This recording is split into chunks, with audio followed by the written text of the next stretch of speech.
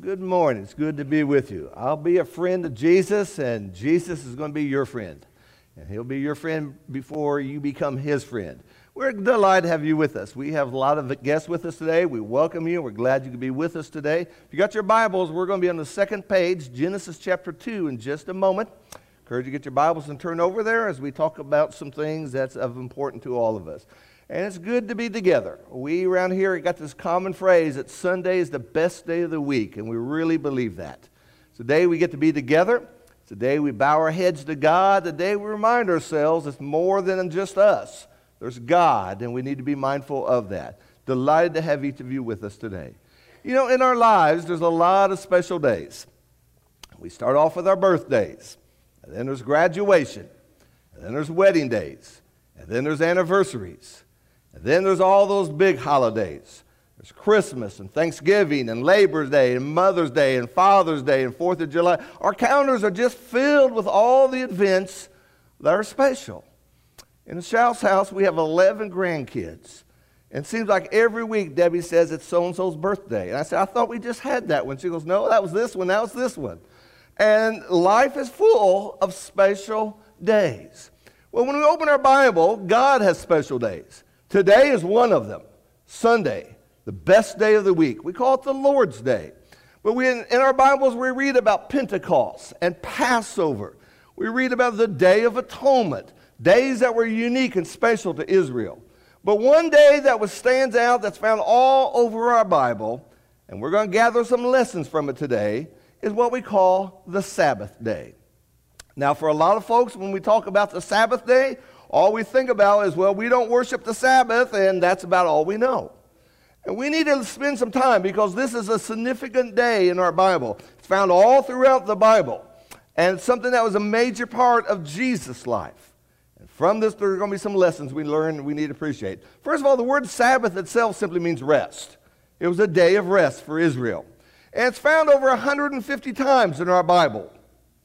And we need to appreciate that Sunday is not our Sabbath. I've heard people say throughout my whole life, well, Sunday is a Christian Sabbath. The Bible never says that.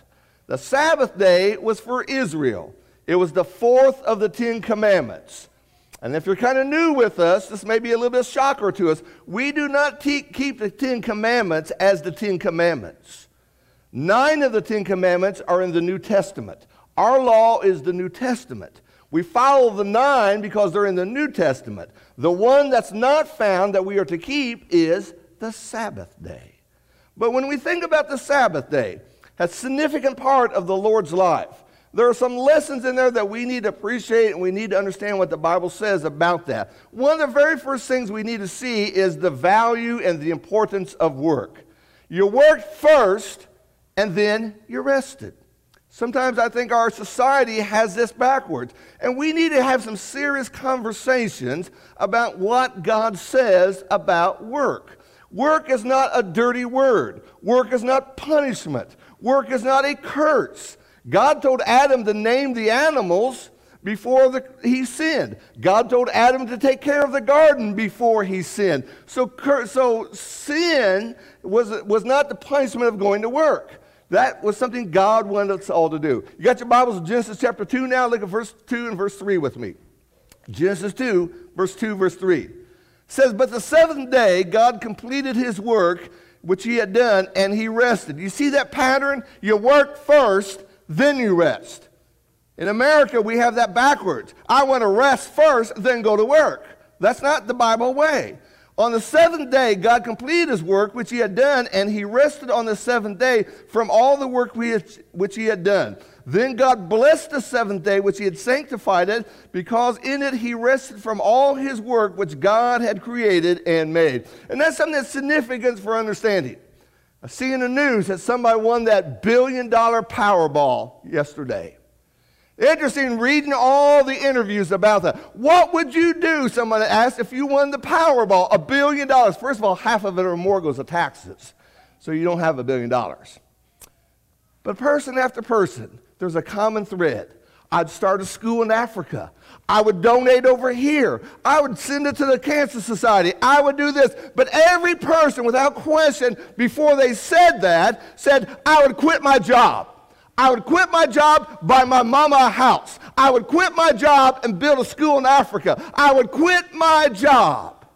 That is a common thought today. One of the things that the Sabbath teaches us is the value of work. Now, let's just run through some statistics. On average, a person's going to work 80,000 to 86,000 hours in your life. So you better find something you like to do. That's important. Now, 70% of people would change their job if they could. 1 in 3 say they hate their job. 2 out of 3 people feel like they're in the wrong career. Now, dads who got seniors who are getting ready to go off to college, look at this next one. 10 years after graduation, 80% of college grads are working in something unrelated to the college degree. Doesn't that make you feel good the next 4 years? But that's what happens. Now, interesting, and I haven't seen that there's necessarily a connection here, but it's so interesting to see that. More people die on Monday morning than any other time of the week. And more suicides are committed on Sunday night than any other time. Is there a connection to work? One must think that. And 85% of people said they could work harder if they really wanted to. And what we have, as one writer says, we tend to worship our work, work at our play, and play at our worship. And that seems to be a problem we find just all over. And so the value of work, the importance of work shows us 3 things. First of all, when we think about this, work makes us productive. It gives us something of value to do. It does something that God wants us to do. Everything that God created was made to contribute. Now, we may have a hard time understanding that. You know, when you think about bugs, there's little bugs and big bugs and stinky bugs and sticky bugs and bugs that bite you and bugs that fly and bugs that crawl. What's the value of bugs? Somehow, in God's system, they contribute. The trees contribute. The clouds contribute. Everything God made was to contribute. To show you this, turn with me to the book of Ecclesiastes, if you will. Ecclesiastes chapter 1. As Solomon begins this song about how it seems like everything is just the same, notice what it says here in Ecclesiastes chapter 1, beginning with verse 5. Ecclesiastes 1, verse 5. But also the sun rises and the sun sets. Hastening to its place, it rises there again. Now the sun contributes, doesn't it? Blowing toward the south. Now he talks about the wind. Then turning to the north. The wind continues swirling around. And on its circular courses, the wind returns. The wind contributes. Verse 7, all the rivers flow into the sea, and yet the sea is not full. The place where the rivers flow, there they flow again. And what he's saying is he's talking about these cycles. Cycles in weather, cycles in nature. Everything God made, including you, were made to contribute.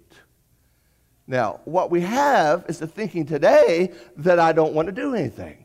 And what we see, one of the great lessons of the Sabbath is it teaches us how important work is. In the book of John, Jesus said it this way in John 5 about himself. My Father is working until now. God's doing things. And I myself am working. He would say in chapter 9, he said, we must work the works who sent me as long as this day. Night is coming when no man can work. We are working now, Jesus talked about there in the kingdom. The second thing that work does, it makes us, there's an upside benefit to it. Because of work, we have an income. And because we have an income, we can take care of our families. We can do things. As Stuart said just a while ago, as we talked about the contribution, the things this church does is based upon your contribution. Where does your contribution come from? From your work. And all of this shows us we're connected. The doctor, the mechanic, the banker, the baker, the carpenter, the teacher, the nurse, the blue collar, the white collar, the working with your hands, the working with your mind, the planner, the architect, the developer, the construction crew, the real estate agent, the mom and dad who buy the house, they're all somehow tied together. And what work does is it shows us the value of being productive. The psalmist said this way in Psalms 128. How blessed is everyone who fears the Lord, who walks in his way.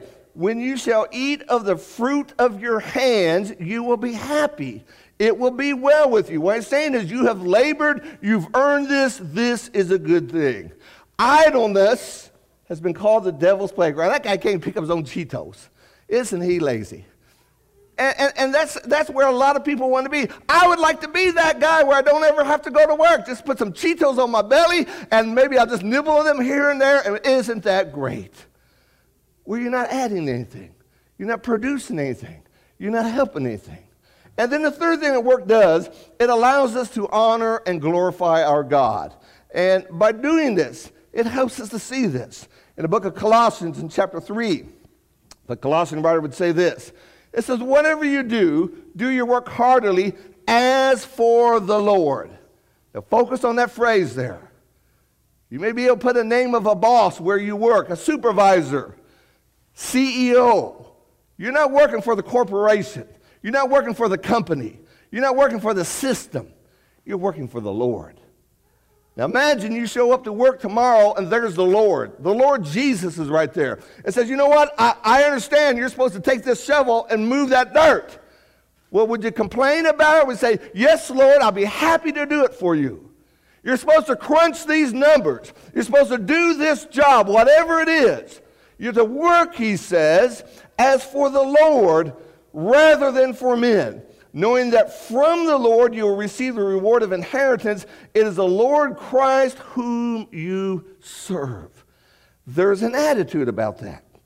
And that attitude helps us to appreciate these things. Now, being a Christian in the working world today, it's difficult. We work with people with no convictions and no scruples. We work with people who have challenges to us, the work schedule, the current culture of things today, the daily pressure. It's hard upon Christians. And one of the things that's easy to do is just complain. I ran across this the other day. These are actual complaints from people who went on different cruises. This is from a travel agency. It said, we went on vacation to Spain and had a problem with the taxi drivers because they all spoke Spanish. Yeah. Another person said, the beach was too sandy. We had to clean everything when we returned to our room. No one told us that there would be fish in the water. The children were scared. It took us 9 hours to fly home from Jamaica to England. It took Americans only 3 hours. This doesn't seem fair. We had to line up outside to catch the boat, and there was no air conditioning.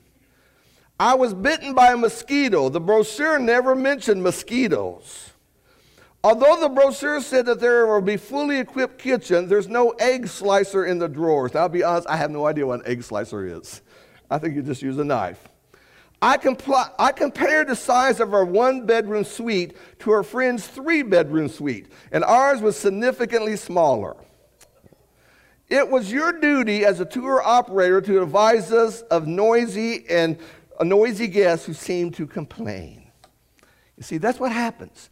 And as a result of this, we forget what God wants us to do. In Ephesians chapter 6, slaves, be obedient to those who are your masters according to the flesh, with fear and trembling in the sincerity of heart as to Christ, not by way of eye service. You know what eye service is. Here comes the boss walking through the room. Flip off that little game you're playing, get off Amazon, and start putting up some real numbers. And so when he walks by, he just kind of glances at your computer. You're working. But as soon as he leaves, you're back to doing whatever you want to do. Don't do it just for eye service as men pleasers, but as slaves of Christ, doing the will of God from the heart. What the Sabbath teaches us is to work. Work hard. Work the way God wants you to. Peter would say it this way, servants, be submissive to your masters with all respect, not only to those who are good and gentle, but also to those who are unreasonable. And a lot of you could say, well, you know what? That's where I work. Man, it's unreasonable. Those bosses, they're always on us. People like Darren, who's just a boss, man, he drives those slaves. No, he doesn't, because I know how he works. For this finds favor, he says, if for the sake of conscience toward God, a man bears up under sorrows when suffering. Even if your boss is not nice, even if your boss is unreasonable, you are to do it for the Lord. It is not healthy, beneficial, nor the way of God designed it for us to sit at home, do nothing when we could work. Now, we know age, we know health has an issue here. But a lot of times what we see in our society today is healthy people who could work won't work. And what we need to see is what the Sabbath teaches us. It teaches us the importance of work. You work 6 days and then you rest. And that's the second point here. What the Sabbath teaches us is the need for rest. God rested after the seventh day. It was a day in which all work was to cease. It's a cessation of work. And by this, they were to learn some things. We get the word marathon. We think about marathon race. It came from ancient Greece. And the Greeks and the Persians were at war. And a man ran from Athens to Sparta nonstop with a message for the king. He delivered the message and he dropped dead. And his name was similar to marathon. And that's where we get that name for a long, long race. And a lot of people today, that's how they work. They work so hard. They work so energetically. They feel like that there's just a badge of honor to always be busy. And what happens as a result is that we're tired, we're stressed, we're stretched thin. It leaves us irritable and negative toward those whom we love the most. The old Harry Chapin song, Cats in the Cradle, about a dad who was too busy for his son. His son grew up and was too busy for his son. And what happens is the home breaks down. What happens is I don't have time for church. What happens is I cannot be a shepherd or a deacon. I'm just too busy. What happens is there's just no time. And so what God designed was a rest, a Sabbath rest. Now, I want you to understand, this is not like your Saturday. I mean, you work Monday to Friday, and then on Saturday, well, I got to do yard work, I got to take the dog to the vet, I've got to do the chores in the house, we got to do this, clean the closets, go shopping for kids' school stuff, this. No. Not on Sabbath day. You're not cooking on the Sabbath day. You're not picking up sticks on the Sabbath day. You're not cleaning on the Sabbath day. You're not planting on the Sabbath day. You're not harvesting on the Sabbath day. You're even limited how far you can travel on the Sabbath day. Everything was a cessation. What God wanted them to see is life is more than work. You work 6 days, but then you rest. Even when they were in the wilderness and God was sending food from above, the manna from above, on Friday, they had to pick up a double portion because they could not pick it up on Sunday or on Saturday. Saturday was the Sabbath. You don't pick it up. A year ago, Debbie and I were in Israel, and we were at a hotel on the Sabbath day, and we were told it was a Sabbath elevator. So when you got in this elevator, you didn't have to push buttons. It stopped at every floor automatically. Now, if you're on the 5th floor and you want to go to the 9th floor, you had to go to the 6th floor, 7th floor, 8th floor, 9th floor. And the reason why they did that is if a Jewish family got in there and pushed an elevator button, that's considered work. There is no work on the Sabbath. So when we think about what God was telling them here, he wasn't saying, now you work hard, and then when it comes to the Sabbath day, that's when you're doing all your homework. That's when you're doing all your chores. That's when you're taking care of the garden and the yard and all the stuff. No. Comes to the Sabbath day, you stop and you rest. You don't even cook your food. That has to be cooked the day before. You don't clean up messes. In fact, I was told by a Jewish family over there, it's kind of a gross thought in my mind, on the Sabbath day, they don't even flush the toilets because that's considered work. You do no work on the Sabbath day. And so we see in Leviticus 23, for 6 days work may be done, but on the 7th day there is a Sabbath of complete rest, a holy convocation. You shall not do any work. It is a Sabbath to the Lord in all your doings. Well, you might say, well, then what did they do? I mean, what did he do? And this is not once a year, once a month. This came about every single week. Work 6 days, Sabbath day. Well, one of the first things they did was they spent time with their family. Spent time with their family. You're not going to be out there doing yard work. You're not going golfing. Hey, it's Saturday, my day off. I'm going golfing with the boys. Nope, you can't do that. That's considered work. So you spent time with your family. And I just wonder how our families may be enriched if we thought about that. let's just not do anything this day. Let's just talk, and let's just enjoy each other, and let's do what God wants us to do. And the second thing they did is they went to the synagogue for worship. Notice just a few examples here in the life of Jesus from the book of Luke.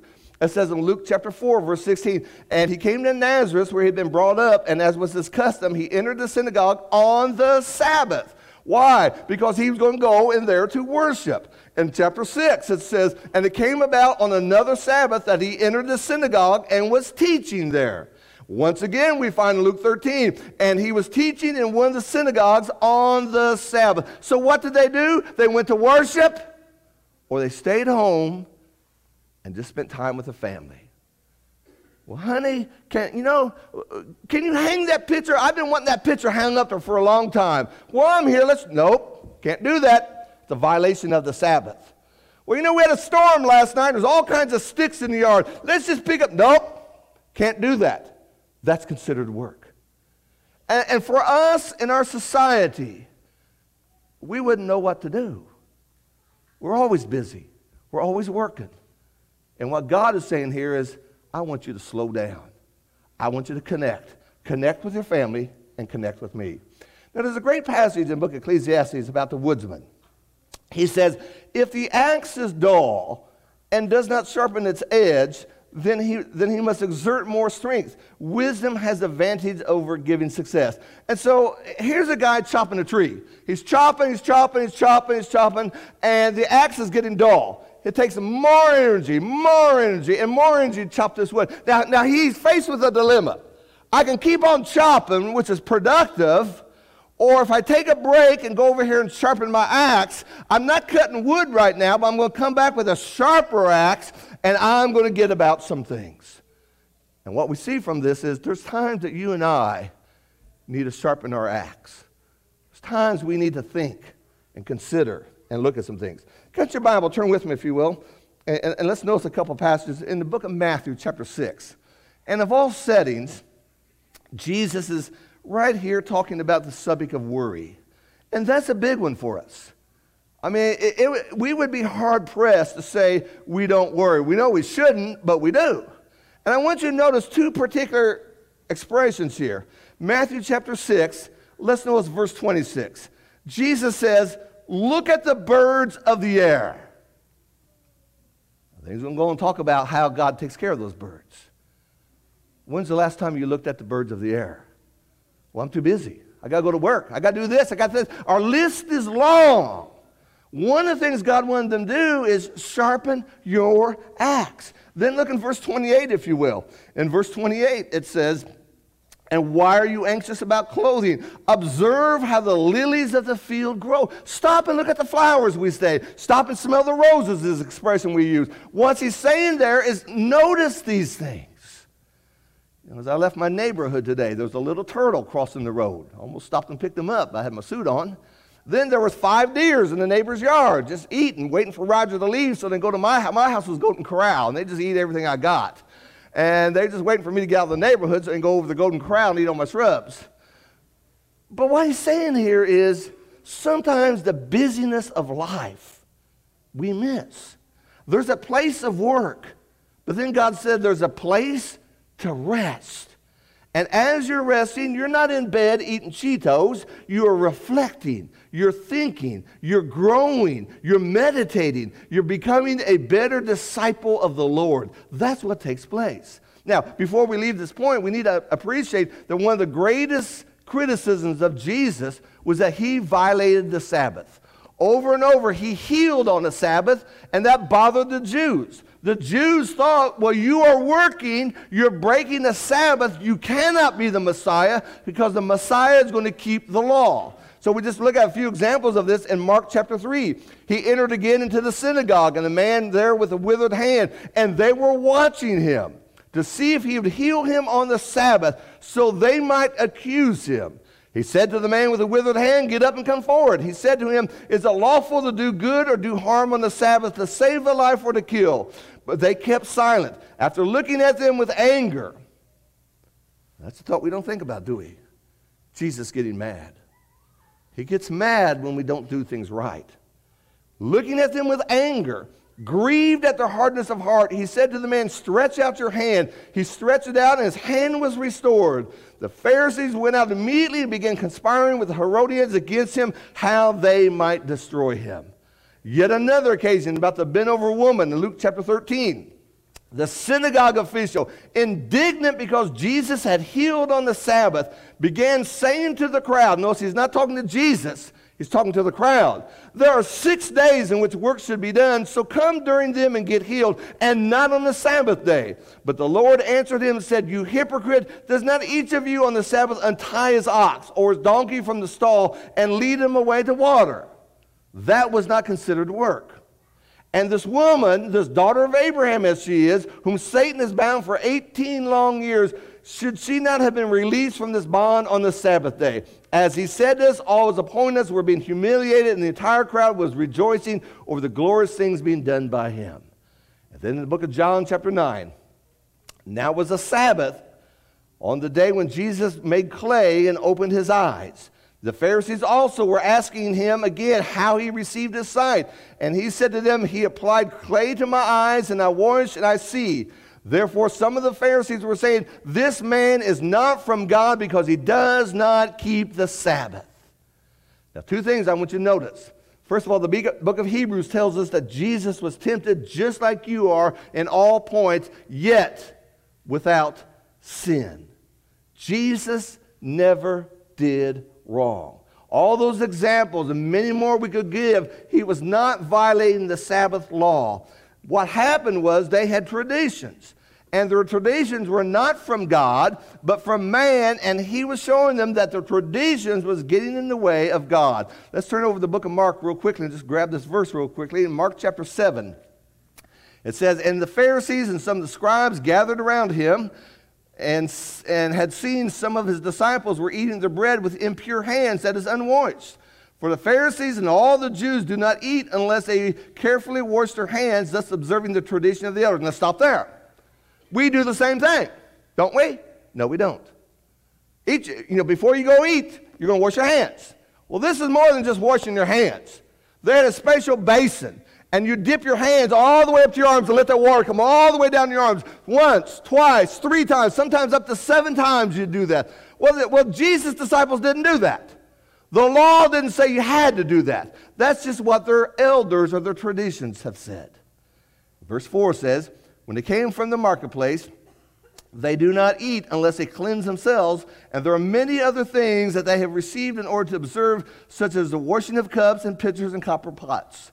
Pharisees and scribes asked him, "Why do your disciples not walk according to the tradition of the elders, but eat their bread with impure hands?" Now Jesus responds, "Rightly," he says, "did Isaiah prophesy of you hypocrites, as is written, the people honor me with their lips, but their heart is far away from me." We'll stop right there. That could be us this morning. I sung those hymns, but I'm thinking about what I'm going to do tomorrow. I bowed my head when we had a prayer, but my mind's 10,000 miles away. I threw some cracker in my mouth, but I'm thinking about ball games. Put some juice in my mouth. I'm thinking about mortgages and car payments. My mind's 1,000 miles away. You honored me with your lips, but your heart is miles away from me. Then he says in verse 7, "But in vain do they worship me, teaching as doctrine the precepts of man." You're making these traditions the law of God, and they are not the law of God. Neglecting, verse 8, the commandment of God, you hold to the tradition as men. He was also saying to them, you nicely set aside the commandment of God in order to keep your traditions. Then down verse 13, you invalidate the word of God by your traditions. So Jesus healed on the Sabbath. Was that breaking the law? No, it was not. Was that sticking a finger in their traditions? Yes, it was. Your traditions are keeping you from doing what God says. And so when we think about the Sabbath, it teaches us the importance of worship or work. It teaches us the need for rest. And then the third thing it does, it gives us a reminder for God. A reminder for God. In the book of Ezekiel, he would say it this way. "Also," he says, "I gave them my Sabbaths to be a sign between me and them, that they might know that I am the Lord who sanctifies them. And then verse 20 of the same chapter, sanctify my Sabbaths, and they shall be a sign between me and you, that you may know I am the Lord your God. Again, it's showing this, that the Sabbath day was to be a holy day, a day of worship, a day in which they were to consecrate themselves and to think about the Lord. And we got passages such as Psalms 23, where the desire of the Lord was to lead them by quiet or still waters. Jesus would say in Matthew chapter 11, come unto me, all ye who are weary and heavy laden, and I will give you rest. Have you noticed in the last few years how our language has changed? Sunday was the Lord's Day, and that's why we keep saying it here. We never want you to forget that. Then it became Sunday, the biggest sports day of the world. Then it became the weekend. You go to work tomorrow and they say, what did you do over the weekend? And what we do is we just lump it all together. And what we've done is we've kind of lost the specialness of what God's day really is. Now, if you got your Bible, turn with me to Hebrews chapter 4. And we're going to wrap it up on this point here as we think about this eternal rest that still awaits us. Hebrews chapter 4, we're going to read the first 13 verses. But before we read this, I want you to scan with me, and I want you to notice how many times we're going to see the word rest. It's going to be found there in verse 1 and verse 3, 2 times. He's going to talk about rested in verse 4. Verse 5 is rest. Verse 8 is rest. Verse 9 is rest. Verse 10 has rest and rested. Verse 11 has rest. Over and over and over again, he's bringing up this concept of another rest. Not the Old Testament rest, but a rest for God's people today. I think he's talking about heaven. Now let's read this. Therefore, he says, let us fear lest while a promise remains of entering his rest, any one of you should seem to come short of it. For indeed we have good news preached to us, just as they also had. But the word they heard did not profit them, because it was not united by faith in those who heard. Verse 3 says, for we who believe enter the rest, just as he said, as I swore in my wrath, they shall not enter my rest, although his works were finished from the foundation of the world. He thus said somewhere concerning the seventh day that God rested on the seventh day from all his works. And again in the passage, they shall not enter my rest. Since therefore it remains for some to enter it, those who formerly had good news preached to them failed to enter because of disobedience. Now, let's just do this little time out there. He talked about those who are not going to enter the rest. He's talking about the Jews who were preached Jesus Christ. Jesus is the best word in the world. Jesus came to save your souls. Jesus came to die on the cross for you. Balaam said, nah, not interested. Those are not going to enter the rest. But there is those who will enter the rest. I think he's talking about us. And so there he says, beginning in verse 6, since therefore it remains for some to enter it, and those who formerly had good news preached to them failed to enter it because of disobedience. He again fixes a certain day, today, saying through David, as long as time just has been said before, today if you will hear his voice, do not harden your hearts. For if Joshua had given them rest, they would not have spoken of another day after that. He's talking about the eternal rest there. There remains therefore a Sabbath rest for the people of God. For the one who entered his rest has himself also rested from his works as God did from his. Therefore, let us be diligent to enter that rest, lest any one of you fall through following the same example of disobedience. For the word of God is living and active and sharper than any two-edged sword, and piercing as far as the division of the soul and spirit, of both joints and marrow, and able to judge the thoughts and intentions of the heart. It says in verse 13, and there is no creature hidden from the sight, but all things are open and laid bare to the eyes of him with whom we have to do. There is a coming rest, he says, a rest from our struggles, a rest from our troubles, a rest from our labors. In fact, Revelation 14, verse 13 says, I heard a voice from heaven saying, right, blessed are the dead who die in the Lord from now on. Yes, says the Spirit, that they may rest from their labors. Now, this is not talking about a man who worked 50 years of his life and just wore himself out at the factory. He's talking about a man here, a woman here, who put kingdom first. Their struggles were kingdom. Their labors were kingdom. And now they rest from their labors. And as Hebrews 4 verse 11 says, let us therefore be diligent to enter this. The idea of being diligent means to get about this. Don't put this secondary. Don't put this on the back burner. Don't say, I'll get around to it someday. This is something that's important. There is a rest coming for the people of God. But we work first. There's a little song we sing. It's a really old song. It says, we'll work till Jesus comes. We'll work. Years ago, I was preaching somewhere and had this little boy. He and I kind of bonded. And every night when I stood by the door to shake hands, he stood right beside me, shaking hands. And when I'd walk down the aisle, his mom would let him come out with me, and we'd just go down there. And so one day, as we were just back there by ourselves talking, I said, are you behaving this week? He put his hand on his hip and says, Mr. Roger, I'm at church so much I don't have time to be bad. Well, you know, there's some goodness in that, isn't there? There's a lot of goodness in that. And so when we think about the Sabbath, don't just dismiss it saying, well, you know what? We don't keep the Sabbath today. It's an Old Testament thing. It really doesn't matter. It teaches us things, doesn't it?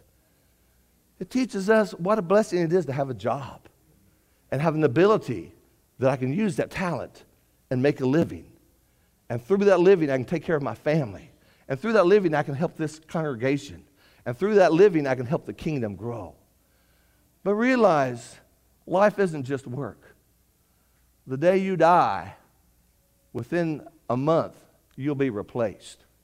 That includes me in this pulpit. That will happen. Life is more than work. Life is walking with Jesus. Life is going somewhere. And so every once in a while, we're not commanded to do this, but every once in a while, it's good just to unplug. Unplug from social media, turn that TV off, gather the family around the table, and the first thing they're going to do is, what are we going to talk about? Well, let's talk about you. Let's talk about your day. Let's talk about your dreams. Let's talk about what bothers you. Let's talk about what's good. Let's talk about what's bad. Let's kind of do that together. And then once in a while, you need to just stop and sharpen that axe. You need to look at things. You need to notice clouds. Debbie and I do that a lot when we're driving. We're driving around, we always try to think, well, just the other day we're driving, we saw, looked like one of those big bathtubs of yellow ducks up in the sky. It was white, but it looked like one of those yellow ducks. How many people drive by and never saw that? You stop, you observe, you meditate, you connect, and then you see how important that is. And so the Sabbath is a great reminder for us. It's a great reminder of how God wants us to function. Work hard, rest hard, honor me hard. All of those things are essential. This morning, if you're not a Christian, you need to become one. And you need to realize just sitting in a church house doesn't do it. I can go to a ball game, sit in the stands. That doesn't mean I'm a ball player. I can take my car to a car shop. Doesn't mean I'm a mechanic. Just sitting in a church building doesn't make you a Christian. Following Jesus does. And so you need to give your heart to him. You need to do what he wants you to do. Don't listen to traditions. We have traditions today. Traditions of man, tradition of churches. Don't follow that. Just follow the Bible and do what it says. You'll be baptized because that's what Jesus said and the apostles preached. You'll walk with him because you realize this. And when you go to work tomorrow, just don't go, I hate this stinking job. I wish I won that Powerball because then I would just buy me an island and be by myself forever. Well, that probably wouldn't be a good thing. Probably wouldn't be a good thing, would it? And so realize, now your job may stink. I actually had a job that did stink. I took care of dead goldfish. Man, talk about a stinky job, man. And I had to take them up on a hill. And on that hill, there was a mountain of dead goldfish. Been there for about 3 years. Every time I went up there, I got to dry heave. Man, I told my boss, I can't do this. He says, you got to do this. It was terrible. Got in the pickup truck. There was no windows in the truck. Truck was full of flies. In the back end was trash cans full of dead goldfish. And remind me right then, I'm going to college. I'm doing something. I'm not doing this the rest of my life. And work will do that for you. But I'm glad I had that job. It may be your first job this summer. You may be between college and you got a summer job. You may be a job that's a stepping stone to the next job. You may be in your career job. But whatever it is, the function of work is valuable. But so is rest. And so is God. If we can help you, won't you come as we stand and sing?